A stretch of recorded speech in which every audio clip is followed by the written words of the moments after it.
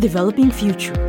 Brought to you by the Asian Development Bank Institute in Tokyo, a leading source of knowledge in fast emerging Asia and the Pacific for 20 years.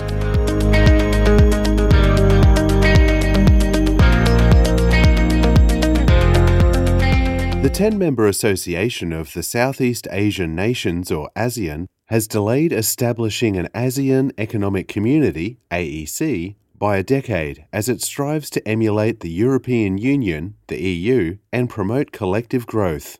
The AEC failed to reach agreement on 105 of the 506 measures by its 2015 deadline.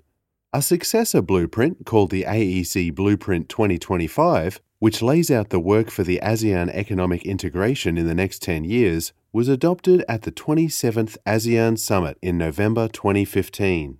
ASEAN groups Brunei, Cambodia, Indonesia, Laos, Malaysia, Myanmar, the Philippines, Singapore, Thailand, and Vietnam accounts for nearly 1/10 of the world's population, and by 2015 had combined nominal GDP of more than $2.8 trillion, ranking it the sixth largest economy in the world, behind the United States, the People's Republic of China, Japan, India, and Germany. But economists question whether economic integration of such a disparate group of economies is feasible in scope and ambition. And even if possible, they question whether the AEC can do a better job of hastening reforms and binding ASEAN member states to their commitments at a time of increasing uncertainty and rising protectionist pressures in the global economy. ASEAN's greatest success has been in reducing tariffs. On average, tariffs have been removed from 96% of member states' tariff lines, and that is expected to reach 98.7% by 2018. The AEC has provided a springboard for wider multilateral liberalization, with ASEAN offering almost all of its preferential rates to non-members.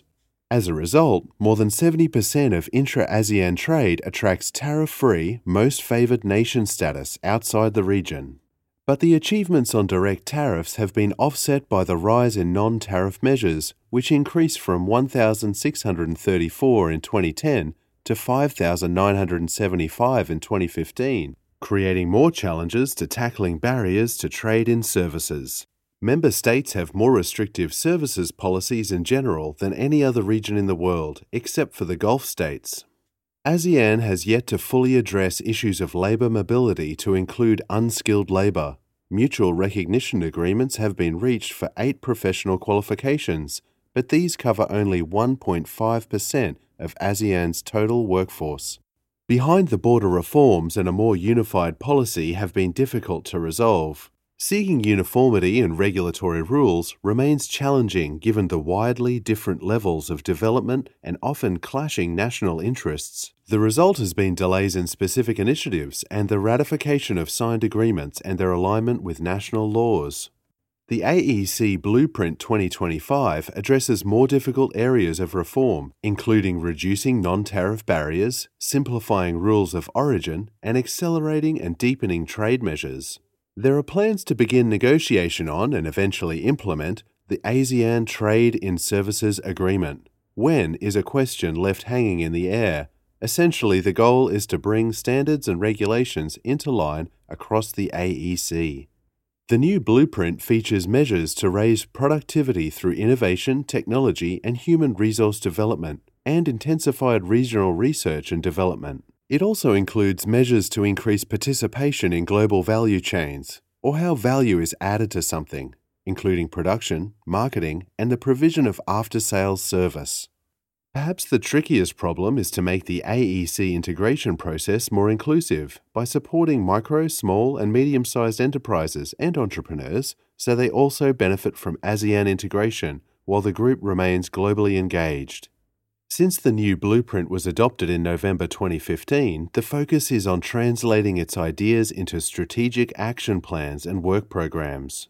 In August 2016, the ASEAN economic ministers adopted strategic action plans covering trade in goods, services, investments, ASEAN standards and conformance, competition, consumer protection, intellectual property rights, and measures for enhancing the global value chain agenda.